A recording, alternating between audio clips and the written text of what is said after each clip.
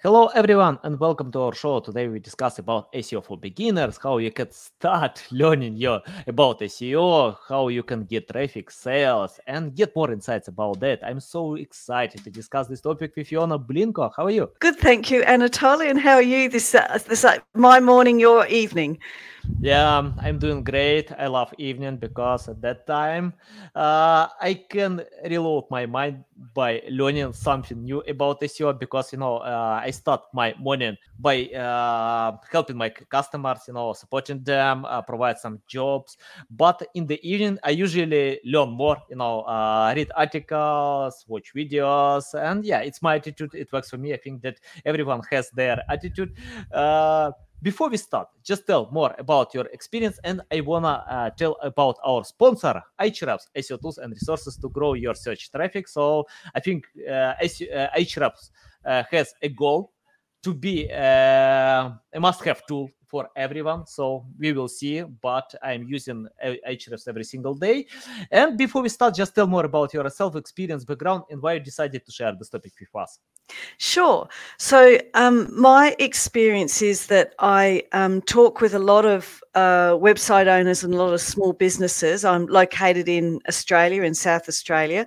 So a lot of the people, the businesses I speak with are physiotherapists, yoga teachers, wellness counsellors. They're sole traders or they're businesses that maybe have 5 or less staff. And there's no dedicated marketing person. So someone's been given the role of marketing, either it's the business owner themselves or it's, the admin person or something like that. And so they're kind of stretching their skills, if you like, to try and do some of this marketing. And they often don't understand it that well. And SEO is, of all the different digital marketing you can do, or even marketing more generally, SEO's got to be, I think, in the more complicated space, for people. You could write an article about the ultimate guide to SEO and it could be 10,000 words and still not long enough, really, for all the different things you can be doing for search engine optimization. So I like to really break it down and give these business owners half a chance of understanding it and maybe a little bit of chance of implementing it, of actually doing it on their website. So I try and get them started. And then if they need to graduate to a more professional person to do the SEO for them at some later stage, then well, good on them. But I try to kind of hit that very beginning spot for them so that they can at least just start getting their head around it a bit. Nice, nice. Yeah, from my experience, it's better to teach my clients about SEO. For example, if they order my services and don't understand SEO, it's hard to get results because we cooperate as a cohesive team because we have cohesive goals and we need to achieve them. But when they think that SEO are magicians can provide everything, it doesn't work like this. It's the same like, I don't know, learning about I don't know, many things like playing football. If you don't play football, you can't be a good soccer player. If you want to be a good tennis player, any coach can help you if you don't understand why you need to do it. So yeah, it's the same with SEO. Can you tell where to start? For example, if I want to jump on this field, if I want to get this traffic, can you tell what I need to do first? I think the best starting point is the writing that you've got on your website. What are you saying on your website? So if you're a pest control person, you know more about pest control than anyone else, at least around you. And you certainly know more than your clients. So write about it, start writing about it. And even at this point, if you don't understand, what keywords are, although I do encourage people to understand that. But even if you don't understand that, just write a page about how to get rid of spiders in the room, or what happens if you meet a snake, or whatever it is. Or if you're a yoga teacher, what's a good pose to do in the morning if you've got a sore back, or if you're a physiotherapist, what's the best exercises to do after a football injury, or whatever it is that your business is, you know about it. So write about it, because Google loves text. So if you can give Google the hint that your website is about this stuff, then that's the main thing. So and it's something that business owners can do. Like if we get a bit too technical with them, we start talking about page load speed or site structure, which is all important. Don't get me wrong. It is important for SEO. But if I start talking about that with my business owners that have no idea about SEO or have got super confused about it because they've looked at YouTube articles, they've read blog articles, and they're kind of like going, oh, I don't know where to start. I don't know what this means. What's a long tail keyword versus a short tail keyword? And there's a lot of jargon and they get confused. So I just really recommend that business owners start with writing stuff that they know about to do with their business. Write that on your website, whether it says a service page, a blog article, on a product page, on a collection or category page, on an e-commerce shop, wherever you might find a way to get it on your website, start writing. So that's where I reckon the beginning is for most of our beginner business owners. Love it. I think, it's the first thing that I usually tell my clients, write for a human and forget about search engines, because just start writing, because, I think the era of lazy marketers is that, today you can't order text from copywriters who don't know your topic. So better than you, nobody can create awesome quality text, and then you can optimize for search engines. Can you tell, for example, if I wrote some awesome text, how to optimize for search engines to get actually traffic? Well, you look at what the keywords you are using, and a lot of business owners that I come across, they've just started their business, and they want to be, especially in the health sector, but other education as well.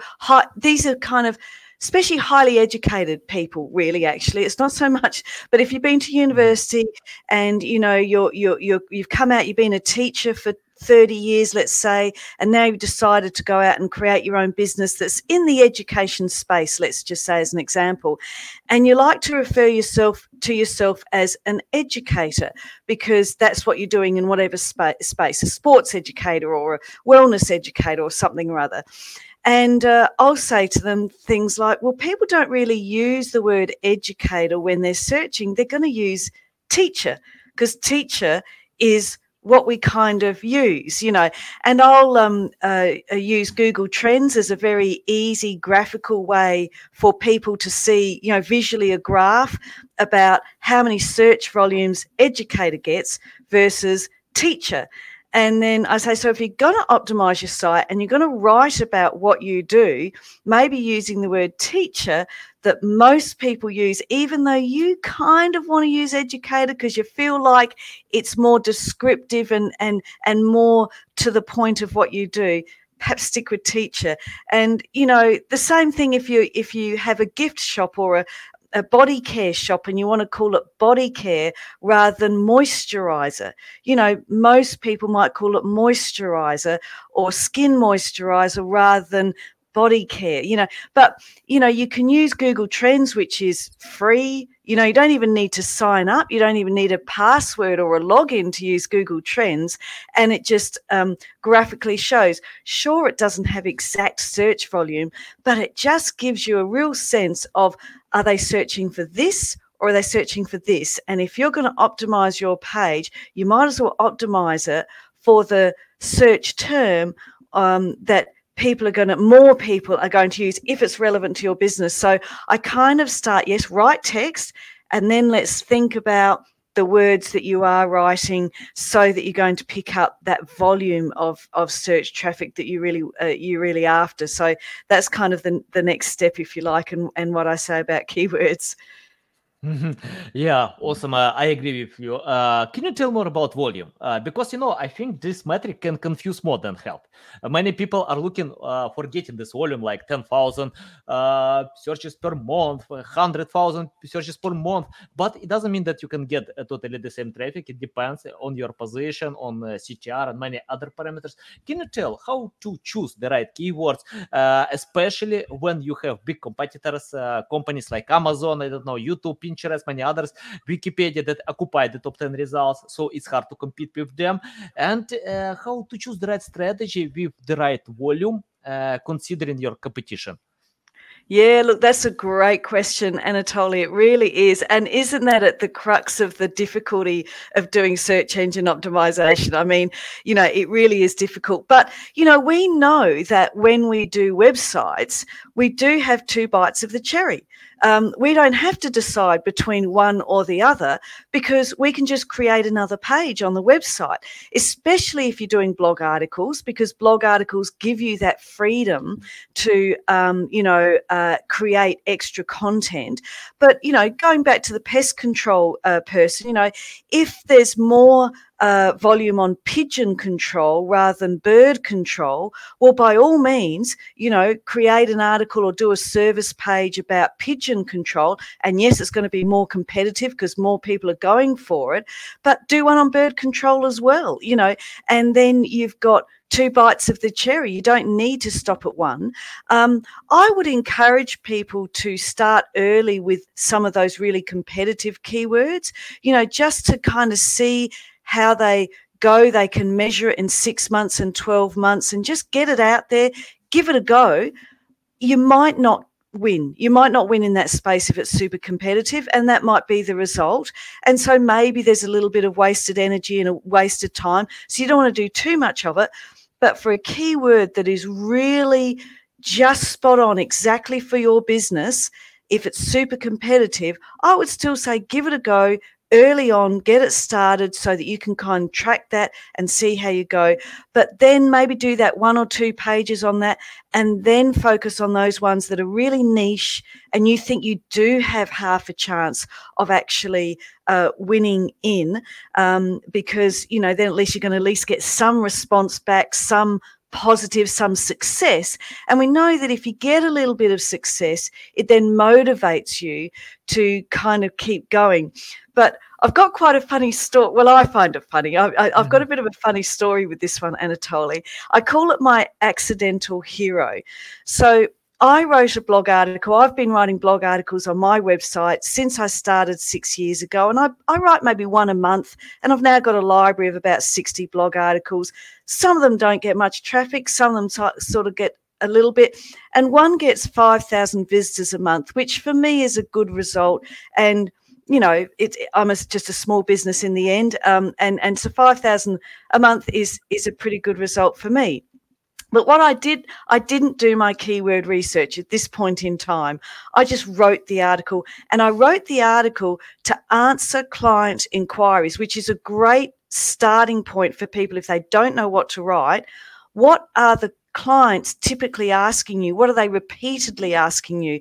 And after you've given the answer for the 3rd, 4th, 5th time, well, hey, there's a blog article. That's your content for your blog article, and that will go down really well. And then next time somebody asks you, you can say, hey, look, the answer is this, and here's a link for more information. So you can use it in your everyday business beyond reasons for search engine optimization. You can actually use it for functional reasons to answer client inquiries.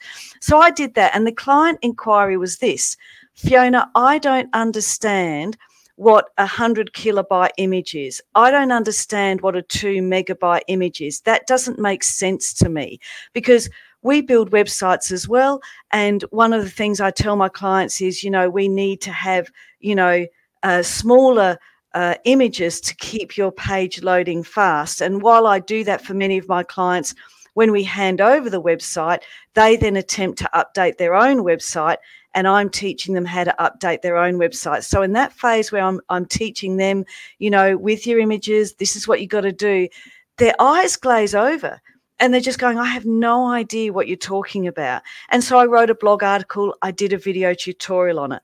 Well, it took about maybe 10 months, maybe 12 months. And at some point, this article, Google found it, and Google just loved it, And I didn't know at the time, but a lot of people Google what's a 2 megabyte size image, and my article answers that. Now, I call it my accidental hero because it's lovely having a blog article that gets that many visitors, but in the end, I don't provide image resizing software. if I provided image resizing software, I could perhaps sell this blog article to someone and they could get the traffic. So it's great that my site overall gets more traffic. That's good for SEO.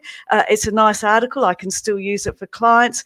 But in the end, it's not converting anyone. Anyone that comes to it randomly that wasn't already a client comes to it randomly, gets their information. That's good. That's my little bit of free giveaway to the world, because I've taken a lot from, people writing about stuff as well to do stuff. So, I mean, you give and you take. It's a bit of both, isn't it? And so I don't mind that it's up there, but it doesn't actually get new clients for me because my keyword is not actually connected with or relevant to services I actually provide. It's a little bit of an offshoot, if you like. So, I call that my accidental hero. Got it. Yeah, interesting story. I think, traffic, if you get traffic, the traffic needs to cover like your buying persona, related to products. But I had some articles as well that brought huge traffic without any conversions. And I don't know. I never I understand that if I wrote this article, if it brings traffic, I can leave it. So yeah, just go ahead. But I understand you want to share some value, you want to help others. Why not? And especially you don't need to consider only conversion. Sometimes you can create brand awareness with that, and to submit call to action, for example. I can submit call to actions to some articles, irrelevant articles. Why not? So if I can touch some relevant audience, or surround with relevant text in some paragraphs. So I think it's possible. Okay. I have the next question about copywriting. For example, if some companies have no experience with writing, you mentioned in the first part that you can write yourself, but some companies, even big companies, have no experience with that. And when I tell them you need to write some valuable stuff, interesting information, they reply to me, I have no time with that. I don't know how to do. I need to compete with my competitors to create and develop my products. Can you help such companies to find responsible copywriters who can create some high quality text for them?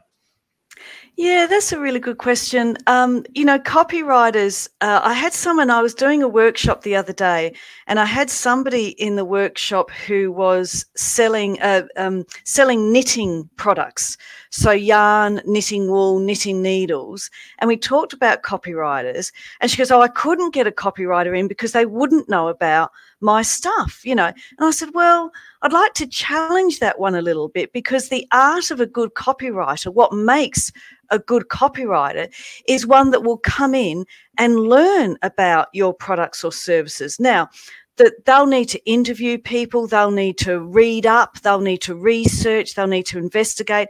They may need to get 2 or 3 articles into, or 2 or 3 months into working with you before they get good, or before they find a voice that matches the kind of style that you are comfortable with, because really, in a way, they're ghostwriting, they're writing on behalf of you or your business, and you want their voice and their style to reflect what you want to put out there in the marketplace. So it will take them, especially in that early phase, 2 or 3 goes probably, to kind of find the lane, to find that kind of point where they're going, yep, I understand this client, I understand their products, I understand their services, and now I can write really good copy for them. So I think we need to allow any copywriter, I would think, some time to find that, some ability to go back to you, and maybe their first draft wasn't that good. That's fine. Work with them. And I mean, okay, if you keep working with them after 6 months and they're not there, then, find another copywriter. But initially give them a little bit of leeway to make mistakes, to try this, to try that, to experiment, and feed back to them. Don't just put your arms up in the air and go, oh, that was terrible, and walk away from it. Work with them. And I would say this about most consultants, SEO consultants, work with the people that you've hired.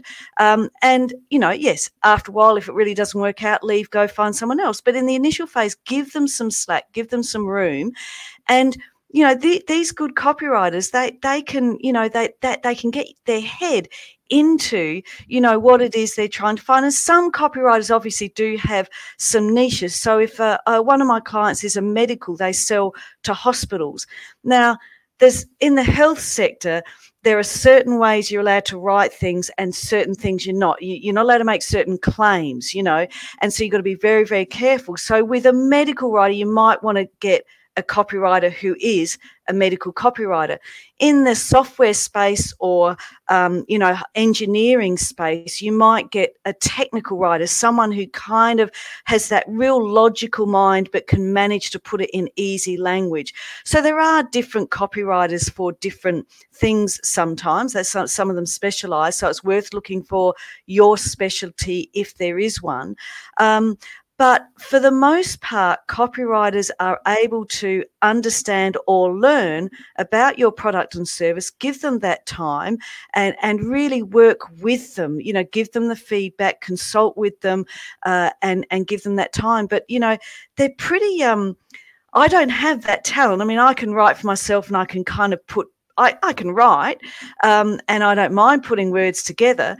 But, the people who are good at it, they're good at it and they do it for a reason, don't they? That's what they do. So that's what I guess I would put forward about copywriters. Yeah. Love it. Yeah, I think it's important to give time to copywriters, to research, to learn more about your products, to understand your audience. So yeah, if you just tell them, please write 2,000 words, I need this article, write about that. Yeah, you can get generic stuff without special new insights. But when copywriters have time, I usually compare copywriters and journalists, because, journalists can research. They know their revenue depends on their articles. If people want to read more, if they're interested with that, yeah, they can get more money. But copywriters usually charge for the quantity, not quality. So yeah, I think it's better to give them time to learn more about your customers, user intent. By the way, tell more about user intent. How to learn user intent? For example, if we found a list of keywords, we want to create content for them. Can you tell how do you learn user intent before creating content? Did you say use an intern? User's intent, yeah. Use an intern. I never have. I've never used an intern for my copywriting, so I'm not quite sure. Mm-hmm. Okay. I can tell about user intent. For example, if you want to create article how to lose weight, the intent, people want to know tips, how you can actually lose weight, to train, to eat healthy food, to rest.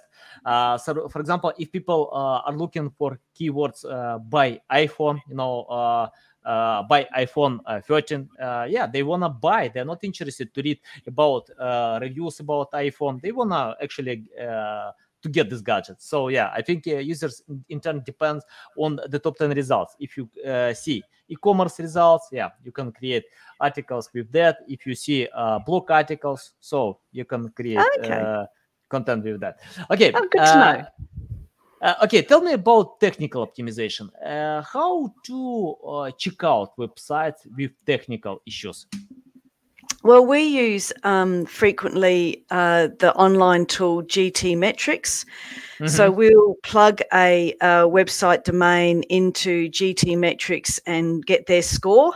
And often when we have a website that has been left to languish for 4 or 5 years, it's not unusual for a client to come to us and say, I haven't done anything with 4 or 5 years, and the website developer has either moved on, gone out of business, or sometimes they end in a difficult relationship, which is a bit unfortunate, I think, when that happens, but it does happen from time to time. And so for whatever reason, they're not going back to the original website developer, which I recommend they do. I recommend if you've had a website developer, you've got your website developed, if at all possible, go back to them for your future needs, because they know your website better than anyone else. But that's cold comfort to people that for whatever reason are not going to go back to their website, their original website developer. So we do get those clients, and these sites have often been left to languish. Nothing has happened with them for 4 or 5 years. We put them through GTmetrix, and they usually get something like an E score, maybe a D if they're lucky.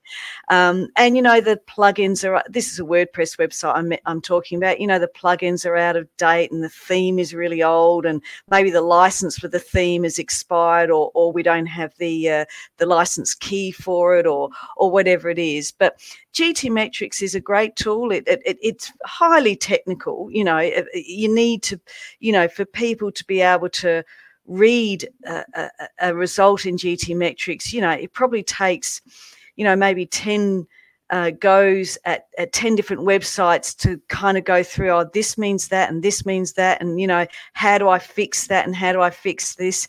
And Google's a wonderful thing. If it's got something in there, you just Google it and says, what does this mean? And someone in the world has written a helpful article about what caching means, or whatever it is that comes up in the report. So we find that that's an objective way of looking at a site. So if a client says to us, oh yeah, it loads great, well, it might load great on their internet, or because they've got it cached on their computer, or whatever the result might be. But we want to have an objective look about just if some random person came along to their website, what could they expect? And then we can also visually show the client, we take a snippet of the GTmetrix result, the before, and then once we've done our technical work on the site, then we take a little snippet after, and they can just kind of see, it went from a D to a B, and they might not understand all the different languages, and we don't show them the whole report because that would get too boring for them, but at least they can see top level, there's an objective measurement of the site, and it has, gone from one score to another in the positive direction in a good way. So we kind of use that, and it comes up with very similar results. Well, the similar things, or the frequent things that we come across, are the images are too big. There's a 2 megabyte image in there, or several 2 megabyte images in there. So that is a very frequent thing. The out of date stuff, which I've mentioned already. Sometimes there's broken links. That's not, unusual for us to see. Sometimes the caching is just perhaps not as modern as what it now can be, and it hasn't got, the best practice. I mean, what was best practice 5 years ago on a WordPress website is different now, because things have moved on, and the technology moves on, and so just keeping up with those things. So that's it's a nice little tool, and we find that it's very useful. Love it. What do you think if webmasters can't fix a lot of technical errors? I often see this issue when GTmetrix or any other tools can provide a list of technical errors, a lot of them. And webmasters have limited possibilities because of CMS, because of their skills, I don't know, many other stuff, because of content, because when we have such a lot of elements, images, it's hard, to fix everything, because it's not only about the text. Can you tell how to find critical errors that you must fix, and what you can ignore? What can you ignore? There's a good question, isn't it?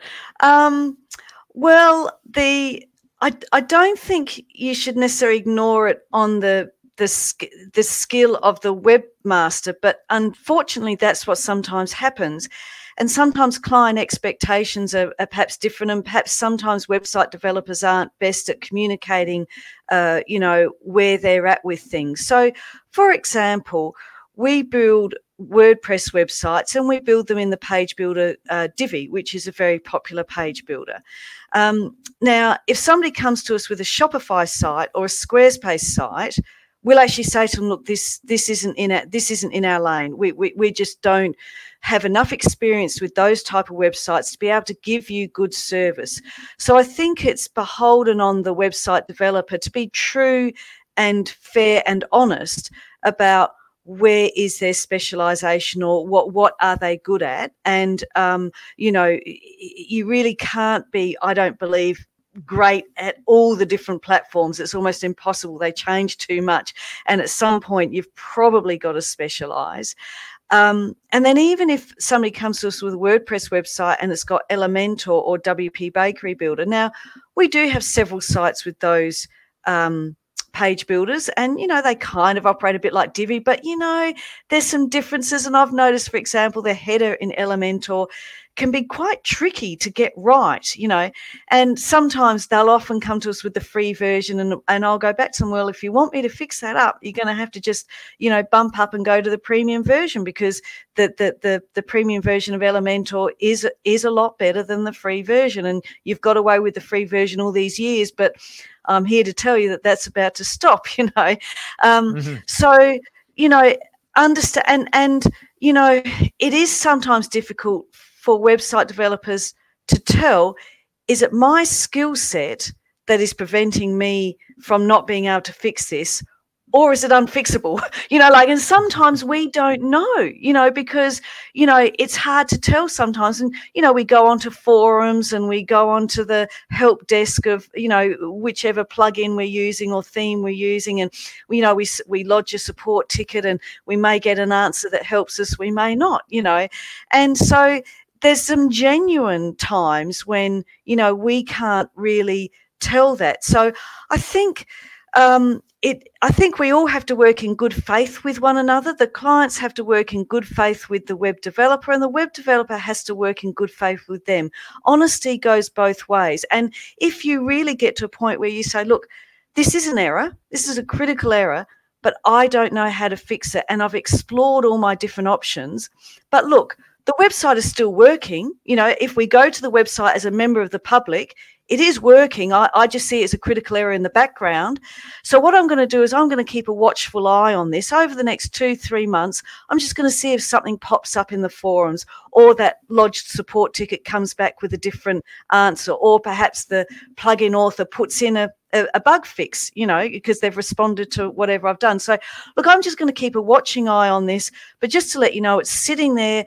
But the website is actually okay to the general public, who the visitor that goes to it is actually okay. So, in a way, we can see a critical error in the background, but it might not be unless it's actually impacting on the website user experience, and impacting to a degree that we can tell is really bad. If it's kind of like going to turn clients away, or make or make the website visitor go, oh, that website's a bit odd.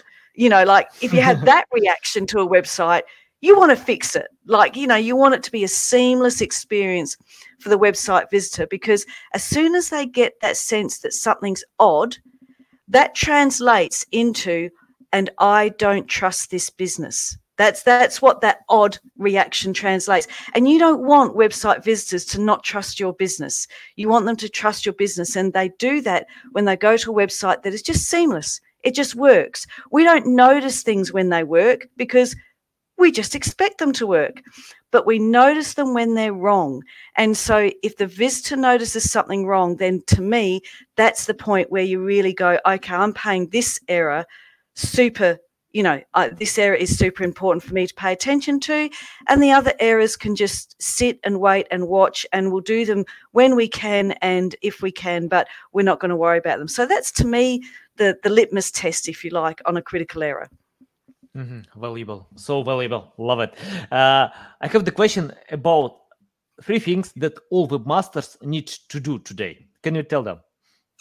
Oh, so the 3 things that webmasters need to do. Yeah. Okay, that's an interesting question.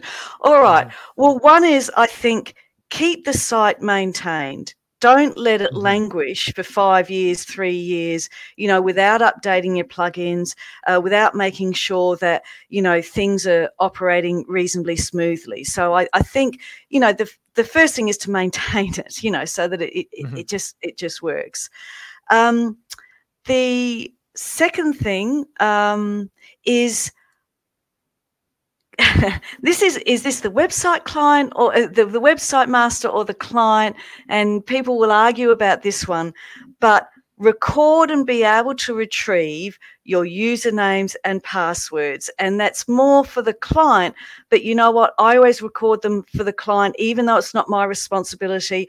I'll record them anyway, because I would put it at about 50%, and maybe it's a little bit less, but it's not much less, of my clients are not able to retrieve their usernames and passwords for their domain, for their hosting, for their WordPress admin, for their Google Analytics, for their Google My Business, whatever it might be.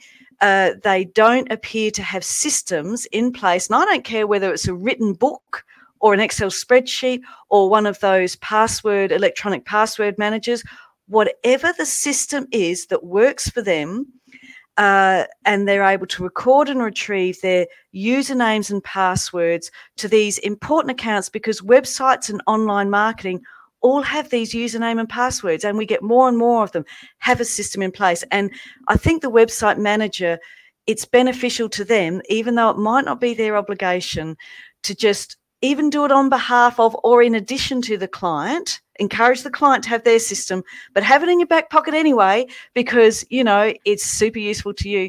And the other thing is, I would say the third one is just have a backup of the site.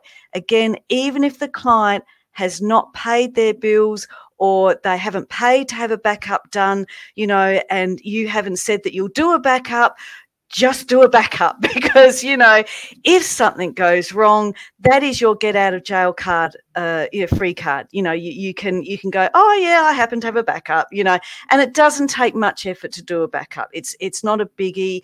Just do it. Just don't argue with the client. Don't even tell them you're doing it if you don't want to. I don't care. Just have a backup, because, we do know that things can go wrong. The client can go in there and stuff it up. Somebody might hack the site. You might go in there and stuff it up, as the webmaster. Hey, that's probably happened. So I would have a backup. So that would be my 3 things, Anatoly. Nice. Yeah, I think things happen all the time. My website was hacked 2 times. I lost a lot of traffic. Sales. I know about that. And right now I'm paying to hosting, and they have my backup. They usually save time to time. I don't remember exactly the period of time, but yeah, they usually do it. Okay, I want to ask 3 things that websites don't need to do to avoid obsolete techniques. Can you tell them?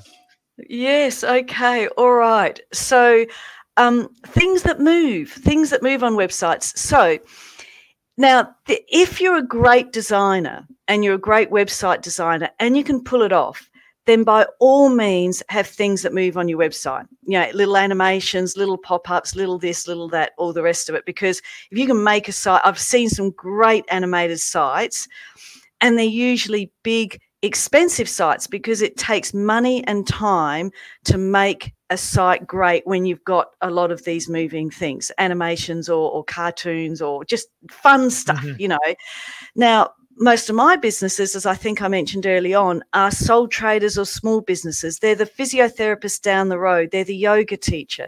These people are not necessarily interested in having a whiz-bang website. And this is a lot of businesses around the world, not just in South Australia. There'd be cities in America, in Canada, in India, everywhere that are these small operators.